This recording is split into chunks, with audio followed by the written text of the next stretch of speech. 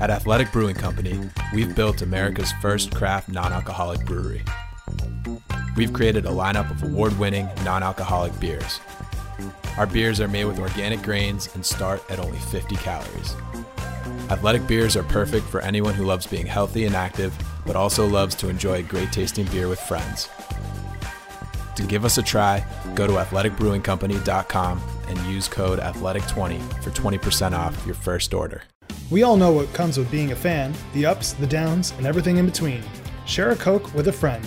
Coca-Cola, the official beverage of the Columbia Lions.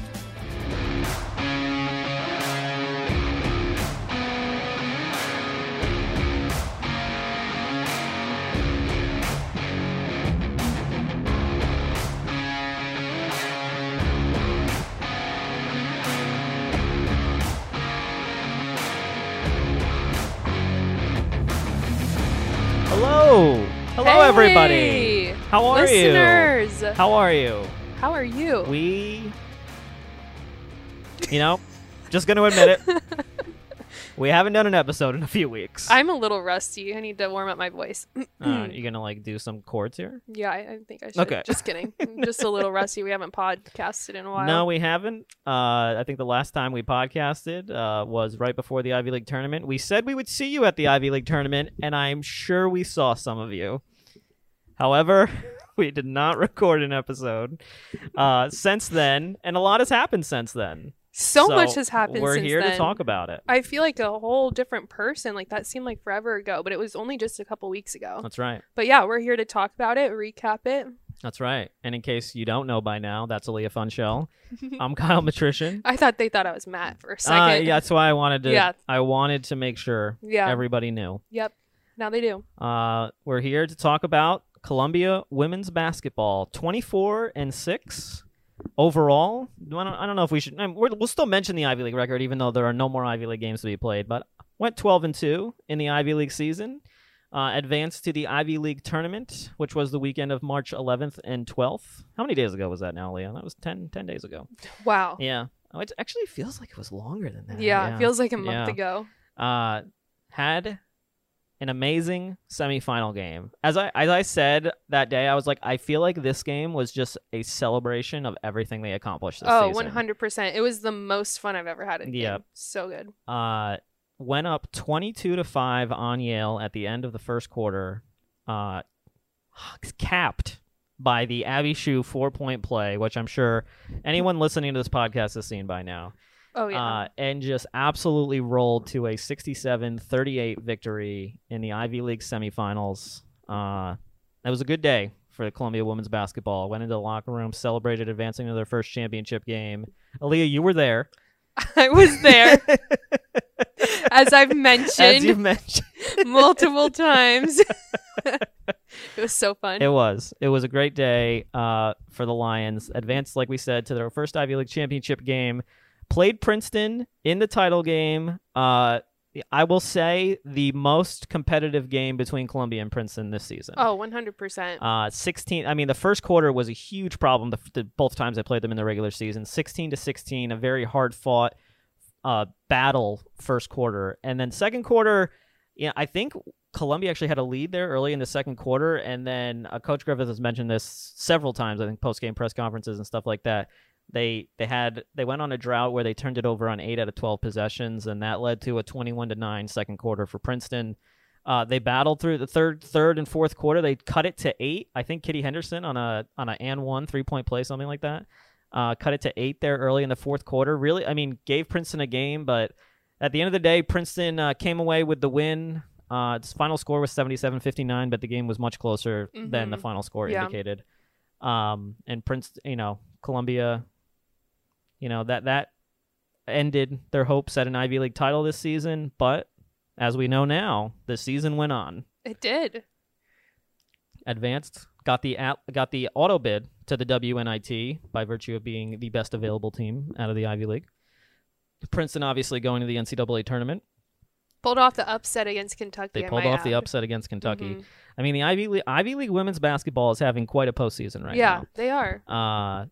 Although Princeton plays tonight of this podcast, so we don't know how they're going to do against Indiana. That's true. But We are 2-0 in this postseason in the WNIT. The Lions hosted Holy Cross, got a home game in the first round of the WNIT, which was March 16th. It was last Wednesday? Yeah, it was a week It was ago. a Wednesday, yeah.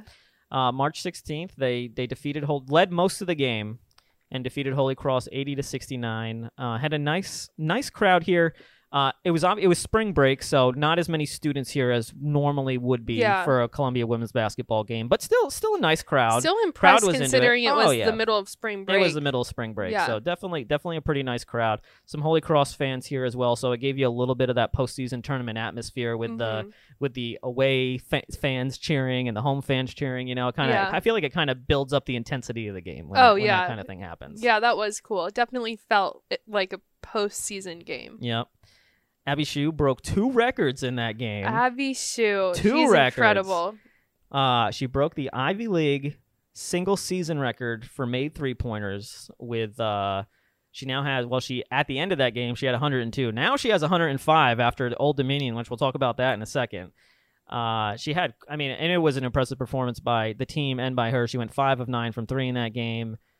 She also broke, as a sophomore, the Columbia women's basketball career record for made 3s, and I believe she now sits at 170. And again, she's not even done with her sophomore season. So by the time she's done, we could be looking at, where she'll rank in NCAA history at that point. At this point, people here at Columbia aren't going to say like, "Oh, that's Curry range." They're going to be like, "That's Abby Shue." Range. Yeah, because she can just pull up from anywhere with just like so much, not just confidence, but just it's so nonchalant to her. And even after she makes it, she's like almost like a little shrug, like, "Yeah, I knew I was going to make that." So it amazes me. There's been a lot documented about Abby Shue and a lot that I've seen on social media. I've seen a lot of people that knew her in high school, or maybe some high school coaches say, she wouldn't leave the gym until she made 10 threes in a row or something like that when she was in high school. I mean, but that's the kind of dedication it takes to be as good of a shooter as you need to be at this level, Oh,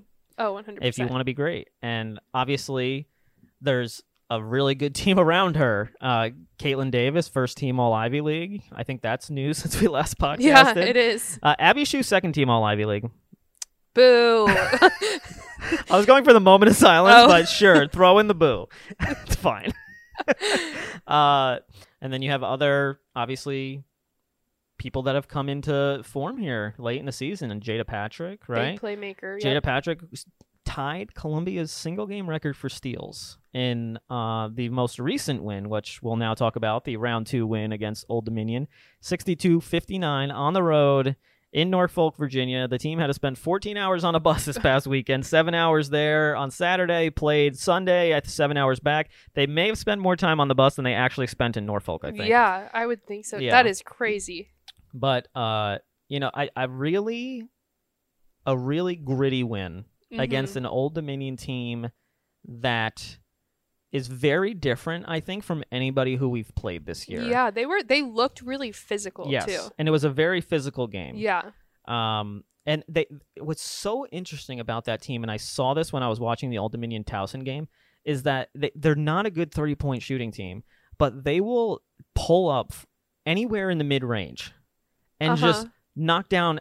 It seems like that any shot, it's like they'll start to drive the lane, pull up, knock down like a 15-footer, 14-footer. Some like old school NBA turn action. Around. I mean, it seemed like every player on that team, that was their range. Wow. But like a very athletic team, Columbia had struggled in the first quarter, I think, with Old Dominion's size a little bit. I think Brianna Jackson got down low on them a few times. I think the first 4 buckets that Old Dominion scored in that first quarter were all it felt like it was the same play. Mm-hmm. It wasn't always the same player, but it was just like they got the ball down low to one of their big posts, and she just kind of backed us down and put a bucket in. So had to make an adjustment. Columbia missed, created some open looks in that first quarter, just really couldn't get anything to fall. But then they weathered that storm. 2 big threes at the end of that quarter by Hannah Pratt and Abby Shue to make it 12-11. I know it was 15-11 by the time the first quarter ended because they got fouled on a three-point. But you could just tell, okay, we had our bad stretch, we survived it. We're only down 4. Yeah. So you knew the run was coming. And it came pretty immediately. It did. It was, I think it took everyone by surprise, especially Old Dominion. But, like, I was just like, oh, okay, if they're doing this, yeah. Yep. Hannah and Abby hit those threes at the end of the first quarter, and it felt like the team saw those go down, and they were like, okay, here we go. I forget what the run. I think they started the second quarter on a 14-5 run, I want to say. Outscored Old Dominion 16-8 in the quarter to take a 4-point lead into halftime. Pushed the lead to double digits for the first time in the third quarter. Went up 11 at one point. Old Dominion makes a run. It's now, gosh, I feel like it was like a 4-point game or something like that, a 3-4-point game going to the fourth quarter. And I feel like this was the turning point of the game in terms of the intensity of the crowd. The ball's going out of bounds. Carly Rivera's running over there to go save it. It literally happened right in front of my face from where I was sitting. She grabs the ball as she's about to fall out of bounds, looks to her right, yells to the official timeout as she's falling out of bounds. The official grants the timeout. The Old Dominion crowd was not happy about that. They thought she went out of bounds before she called timeout, but I couldn't see where Carly's feet were from where I was, but it looked like she got the timeout called in time to me. And then Old Dominion's coach winds up getting a technical foul, because for arguing it. They kind of, I don't know if they said the magic words or what happened there, but which turned out to be very crucial in that game. Hannah Pratt hits both the technical foul free throws. Looked like we were about to ride out a win there, up 8 with 43 seconds left, but we took everybody on a ride there the last 43 seconds. Yeah, I was very sure. Yeah. You were sitting on the edge of your seat. Yeah. Old Dominion scored at the 7 quick points there, and they made it a 1-point game. But thankfully, Nicole Stevens, Jada Patrick hit enough free throws, and the defense made 2 crucial stops there in the last couple seconds. Those stops were very impressive, but they're huge because that could have went a different way. Oh yeah. Walked out of there with the win, and now on to the Sweet 16. The next, round 3 of the WNIT. So, I mean, I don't know. I don't know if I'm going to keep all that, but that's everything that happened. That was a great recap, and I watched the whole game, and I was still like, oh, wow. Yeah. Tell me more. What happened? Even though I saw the whole thing play out, but no, that was good. All right. But we didn't even mention who we're talking to this week. Our special guest.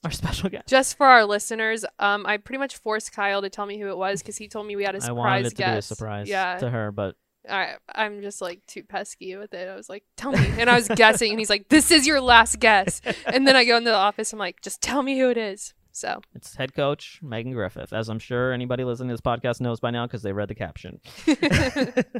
But we'll be joined by Coach Griffith. She's going to hang out with us for a little while, talk about it all, talk about the success of the team this season. I'm sure Aaliyah's going to have some fun questions for her. Fun questions. I see what you did there. Thank you. But with that being said, we'll head to break, and when we come back, we're going to be joined by Coach Griffith. Jag One Physical Therapy is a proud partner of the Columbia Lions. With state-of-the-art rehabilitation equipment and facilities, allow us to develop a specific plan catered to each patient. The Jag One team proudly serves the tri-state area with facilities throughout Manhattan, Brooklyn, Queens, Staten Island, Westchester, Long Island, New Jersey, and Pennsylvania. We're here for you. Get back the life you love. Visit www.jag1pt.com. That's JAGONEPT.com for more information. Make a brilliant move to Vanderwater, luxury condominium residences in Morningside Heights. Discover an elevated approach to city living, a modern homage to old world elegance, breathtaking views of the Hudson River, Columbia University, and Riverside Church. Visit thevanderwater.com today for more information. That's TheVandewater.com. Welcome back. As we said in our intro, very special episode this week. We know we were off for a few weeks, but now we've been able to get back together and put an episode together for you, and we've got the head women's basketball coach right here at Columbia, Megan Griffith. Meg, good to see you. Kyle, it is great to be here. Excited. Thanks for coming on today. This is exciting. Absolutely. I'm ready to go. Yeah, I'm excited. As I'm sure most of our listeners know, women's basketball has advanced to the Sweet 16 of the WNIT with 2 victories so far. They had a home game in round 1 where they defeated Holy Cross 80-69, and then they went on the road, a little short notice, went on the road, a 7-hour bus ride to Norfolk, Virginia, and defeated a very tough, athletic Old Dominion team, 62-59. And now, like we said, we are currently awaiting, when this podcast goes up, we will know who we're playing and where we're playing, but right now, while we're talking, we don't know. That's true. At the mercy of the WNIT. We are at the mercy. But we do know it's either Boston College or Quinnipiac.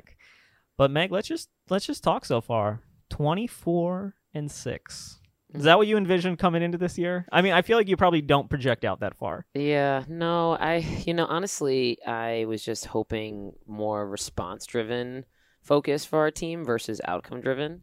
And I do think if you focus on the right things in the process, that the outcomes are going to line up the way by how you prepare. So honestly, it's been a true pleasure this season. Like, we've just have a really special group of players, staff, support staff, and the athletic department rallying behind us. And honestly, it's been really special. I don't know if I knew this was going to be this year, but I'm grateful that we're here and we're ready to keep rolling. Do you feel like the first half of the season? Obviously we won a lot of games in the non-conference season, had some big wins. But I feel like the pieces have started to fall. Like, you're such a different team right now than you were the first half of the season. For sure. And the pieces really started to fall into place there in January to kind of take the shape of what the team is now, right? Is this the team you envisioned, or did you just kind of, you take it one day at a time, I'm sure, and when you go to practice and the best players that, everybody who improves and the best players that step up, those are the ones that eventually see the minutes in your team kind of take shape. But is this where you envisioned the team when you started in, October?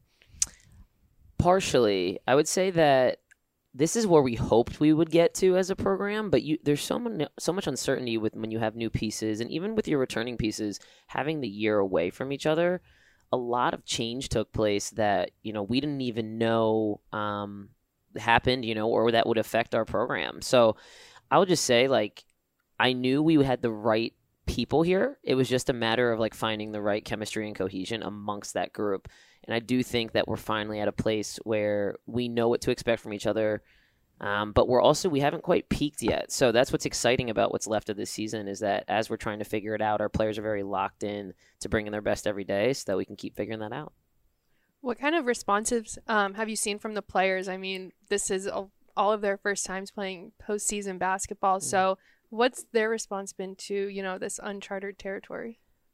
They've done a really great job handling it. It's been a lot of up and downs, a lot of uncertainty, and I think that honestly, they want to win. And that's if we all have the same why that's driving us individually and collectively, that they're going to trust the decisions that are being made, and they're going to trust each other, and they're going to lay it all out there. And that's something that this group has done really well is trust. And that's not easy to do, especially coming off the year we all just had and with new pieces and new faces. So I would just say our trust is at a really high level amongst this group, and I think that's been a large part of our success. Well, I don't want to skip ahead, but... Oh, but you are. Can we just talk about that game the other night, though, that you just won? I was at the edge of my seat. I didn't get to travel with you guys this time, but... You're talking about Old Dominion? Yes, and so that trust in the teammates, I mean, it came down to the wire. So how did you see that play out in that game? Yeah, we just had to keep it interesting. We joked Meg, about I don't know that. how many times you've said it. She's literally... I feel like so many games with about 2 minutes left in the fourth quarter, you just look at me at the other side of the table, you're like, we just like to make it interesting. just trying to keep the fans engaged and excited. Yeah, no, it's, we talked a lot about recently, playing 4 quarters, right? And I do think our team is starting to put that together on a more consistent basis. Earlier in the year, that just we weren't ready, right? We just hadn't played in over a year. It had been a long time. Again, we were trying to figure out our identity. But now I do have a lot of trust in them that even in moments of adversity, we can figure things out and we'll keep battling till the very end.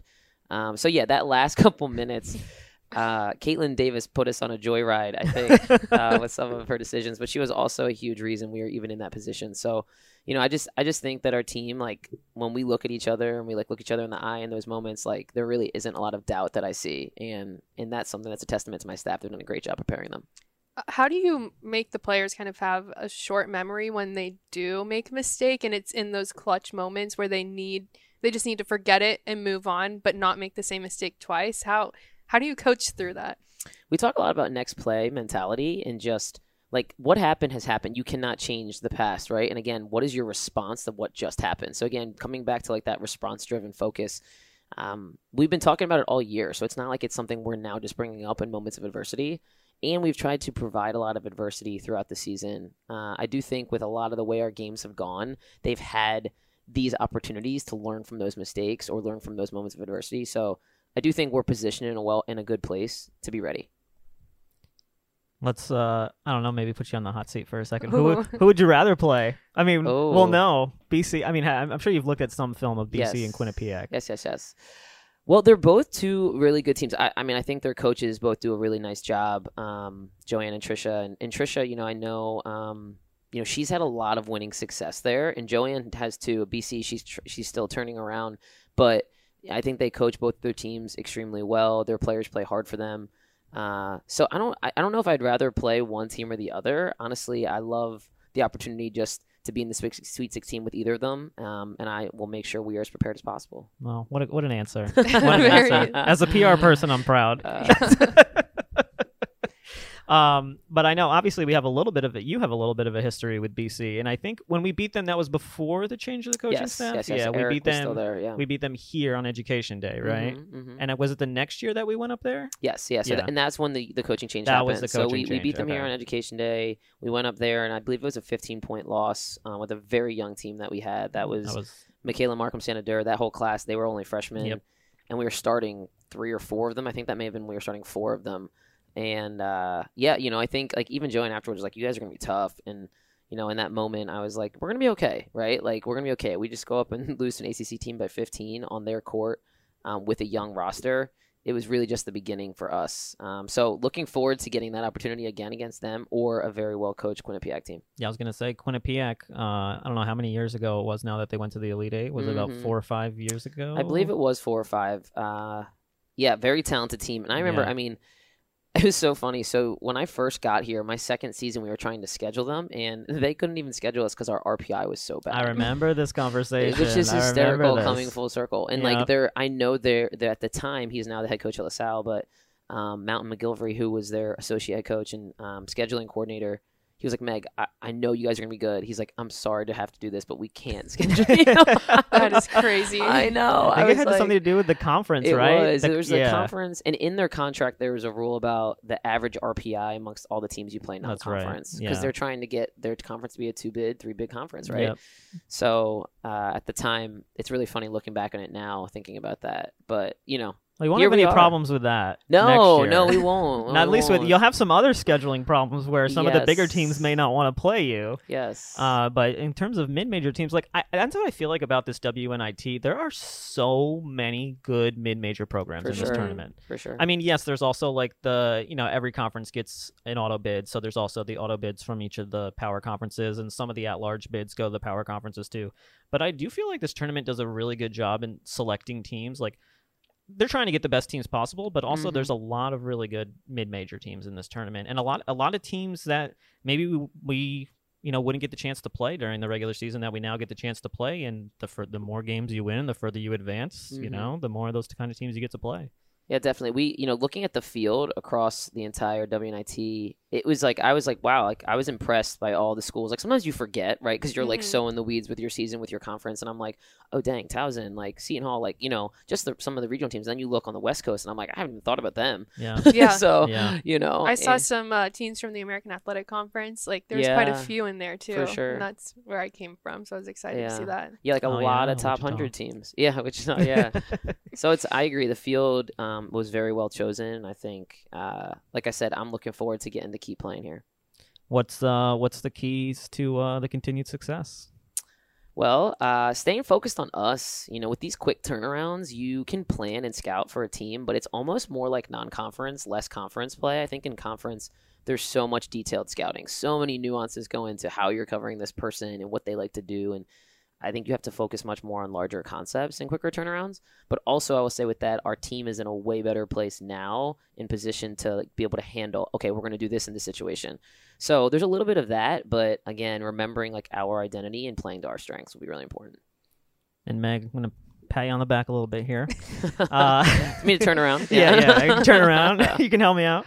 But 140 games now into your coaching career, and the overall record is back up to 70-70, which doesn't sound like a lot maybe to somebody who's new to the program from the outside, but when you look at the trend of year one to here, you look at, a coach's record, the progression, that's the word I was looking for. You've really started to see the turnaround, and it feels like it happened kind of quickly, right? But it didn't, because as we've talked about before, you had that first season, you inherited a lot of seniors in that class who had a very successful non-conference season, struggled in Ivy League play.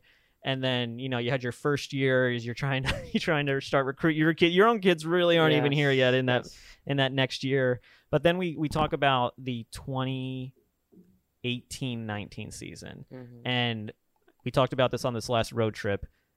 Same amount of wins that year as the year before, 8 wins, but it was such a different feel. Yes. I think you went 4-10 in the Ivy League that year and were much more competitive. Mm-hmm. And then the big swing happens the next year, which wound up being the COVID year. Yes. Going 17-10, setting all kinds of records that year.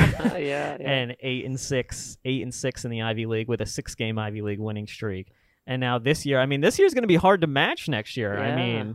Yeah. So, just talk about where this program is now compared to your first day that you walked in the door here. Wow. I haven't thought about that in a while. I think I've been thinking about just like where we've come from the year before that, or but to think about it and take it in all 6 seasons. When getting this job and taking this job, well, one, like, I think that, I hadn't been a head coach anywhere, right? So I hadn't had the chance to run a program, but I got to see this place really up close and personal from the outside because I was in the league. And, Peter Pilling and Joe Quinlan, they took a major chance on me being a young head coach with no head coaching experience. 31 years old at the time. I was 31 years old at the time. And, coming back home was I don't know if it was necessarily like a dream come true. I didn't really know what my next step was, but like I knew I wanted to be able to like have this opportunity and do it somewhere. And doing it at home, I think, is part of that dream part, right? And so walking in the door, like I knew exactly what we were dealing with, like just from the landscape, right? Which is such a big head start here. Oh, like, huge. Totally. Anybody from the outside would kind of doesn't really know. That totally, is a huge head start here. Absolutely. Columbia it's an amazing place, and Peter always says it's extremely complex at the same time, and you need to know how to like work around things and get to the right people and who to talk to and network. And it's New York City. Like New York you have to embrace it for all of its flaws and all of the beauties of it. And so I always thought this place, at Columbia, I thought our program would be a winning program, but it needed the right leadership. And honestly, like I will say, and this is part of me being very confident, and I have to thank my parents for that probably, but I knew I would figure it out. I just knew it. I knew I was the right person for the job. I told him in the interview, I was like, you are not going to find somebody that's going to outwork me in this position or know this place better and how to be successful at an Ivy League institution. That was what I really learned at Princeton, is like what it took. Yeah. Because we were, Courtney and her staff had built an amazing program there. And I was up close and personal doing all of the admissions, the financial aid, like all those things that took to get the right people there. So like I knew what was ahead of me and the challenges. And then I had to hire the right people, which wasn't always the easiest part of it, but Tyler Cordell and now Greg Rosnick, they've been with me for 5 and 6 years, and I've had great additions ever since then, and people that really believed in what we were doing. And I just think you win with people, right? So like fast forward 6 years, having the two of them still by my side, you by my side, Kyle, Tamara, Matt Herhall, our strength coach, Tamara, our strength, our athletic trainer. Like we've had consistent messaging this whole time, and that has been so invaluable to where our success is now. Yeah. With that consistency, though, what have you seen evolve, or what did you change? Is there anything, or has it been the same game plan since day one 6 years ago? Definitely not the same game plan. I would say, like, I don't think I've changed much as like what my core values and like who I am as a person. Mm-hmm. I would say I'm a hard coach. I think our players all would say that. I'm going to tell you exactly how it is. And I just believe in, like, you earn everything you get, right? So that's the approach we take with our team and our staff. Like, even our staff will tell you during COVID, like, they were working just as hard as we were if we were in season. Maybe not the same hours. We were all cooking dinner a little bit more. But, I don't really know if I've changed. I've learned a ton, though. Like, I've made a lot of mistakes, but the ability to learn and be supported here and know how to figure it out. Like, I really believe in seeking solutions and not just like talking about problems. I think has helped us grow as a staff here. And next year, we got to talk about next year a little bit. This year is still going. Absolutely. And with the goal, the WNIT, Absolutely. maybe be raising on April 2nd, raising a trophy. That would be, talking ahead. But next year, almost the whole team comes back, you know? So how exciting is that for you to see what they did this season and just know that they haven't even hit their potential yet? I mean, it's very exciting. I have thought about that quite a lot. And, like, the biggest goal for me is just, like, making sure we sustain the kind of culture that we've built and also continue to keep our team hungry to perfect the details. That's the one thing that's honestly been missing from this group is just, like, the detail-oriented things that I think programs that have sustained success over years are really good at. And it has nothing to do with, like, how we treat each other. I think our team does that really well, and that is really important, like locker room culture. But, like, the details on the court, the details with the scout, the details with just, like, handling your everyday things, right, so that you can be the best version of yourself at practice, in the classroom, with your family, whatever it is. Those are all the things for me that we need to continue focusing on. And we have a long ways to go there. Go ahead. I just feel like it'll be an interesting shift because I think it was Sienna that we had on the podcast, and she talked about how at first it was like you were the underdogs and you had that chip on your shoulder, and now it's evolving into, no, we are the team to beat. Yeah. So I feel like that mindset is going to be now, you guys are no longer underdogs. You did all of this season, and now it's just, what do we do to make this a sustainable program of a winning culture? There's still a little to succeed, though. There's still one final hurdle to get over. To go over. So, yeah. I mean, and speaking to that, like, I think we've talked about that. Like, we haven't arrived yet. Like, we have done a lot of things that are groundbreaking for this program, but not groundbreaking, like, in large scale, large scope for the league and competitors in our league, and then also nationally. Like, we have a long way to go to be the program that I envisioned that we could be. So, again, that's just about us staying focused, making sure our team stays hungry and humble throughout that growth process. But, we haven't really been too high or too low with any of the records we've been breaking this year. Like, I told our team they would do that when they got here. And, it's not like have a fortune ball and a fortune teller, and I could, like, cast the, and say, oh, this is what's going to happen and shake my magic 8 ball. But it's really just the buy-in across the board that has allowed us to do this. And, like, if you ask any of them, they're like, Coach, isn't this what we were supposed to do? So I just feel like we need to continue telling them the things that we're supposed to achieve and how to do it. And I feel like that's such a motivating factor when you tell Sorry. It's okay. When you tell them this is what's going to happen, this is what we're going to be, like, obviously as you're recruiting players and trying to get them here, but then for them, some of them to only be like freshmen and sophomores and seeing it happen, that's got to be like huge, like such a motivating factor to be like, this is where I should be. Like, this is the way to keep going, for sure. Yeah, no, it's been really valuable, like, in the recruiting process, which I think is so important to, like, who we continue to be. We gotta get the right people here. Like, we don't fluff anything. Like, we tell you exactly how it's gonna be. We tell you how you're gonna earn your playing time. We tell you what your 4-year plan is here. But we also tell you, like, it's not gonna be given to you. Like, you have to make sure that you're going out and doing all these things to make sure that you get what you want and where you want to go. So just, again, I think being really straightforward has really been beneficial to us. And we've, again, had a lot of support, and, I think Columbia's done a great job at, like, helping us with that mission. You talk about the buy-in 1 to 15 on this team.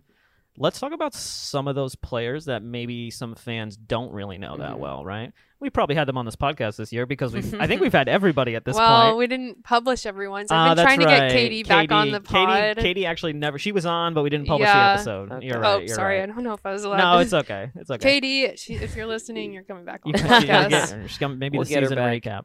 But, I mean, the people know the Caitlin Davis, like the casual fan knows the Caitlin Davis, is the Abby Shue, Sienna Durr, Michaela Markham's been around a long time. Jada Patrick has kind of evolved into this, player that she's become at this point.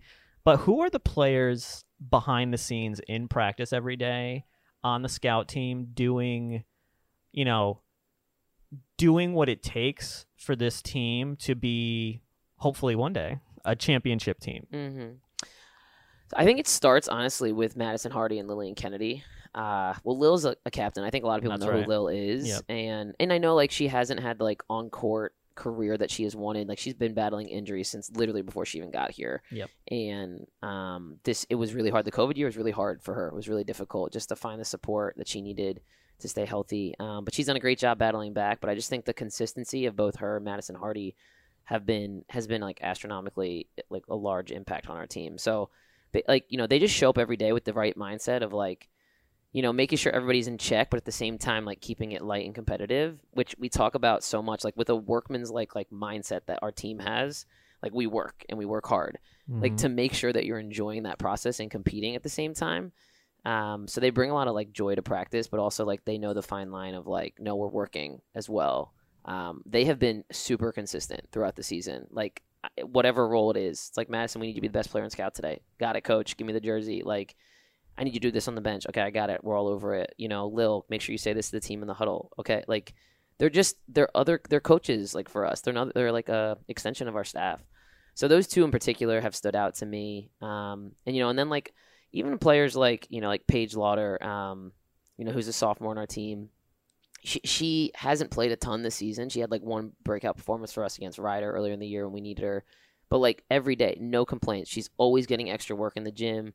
She's missed a lot of playing because of injury in high school and then also the COVID year here as her freshman year. But like every day shows up with a smile on her face and it's like, what do you need me to do, coach? Just so eager. And I think she's going to have a bright career here, you know? So those are some of the players I think for sure that stand out in my mind. I saw the, you know, talk a little bit of NCAA tournament here, but the press conference that's been talked about a lot with Shaheen Holloway from St. Peter's saying, it made me, I think you know where I'm going to go with this, and Absolutely. I'm going to ask you if you feel the same way, because I feel like you do, where he said, you know, practices are hard. Like what I put these guys through every day in practice, that's the hard part. He's like, so when we come out here to play the game, like that's fun. That's, you know, not necessarily, I think he said easy. I mean, no game is easy, but that's the fun part. For sure. Right? For sure. I feel like your program sort of similar, but Yeah. I'm going to let you speak to that. Yeah, I say that to them. I'm like, our practices will be harder than games, so that like your training is what you fall back on from practices. Like you don't just show up for the games and the lights are on. Yeah. Like that's anybody can do that, right? Like you're on TV, you know, mom's watching. No, like you gotta like every day enjoy that process of growth and challenge, and it's going to be hard. Like even the day before we played Old Dominion, like we were running sprints because of something, you know, like.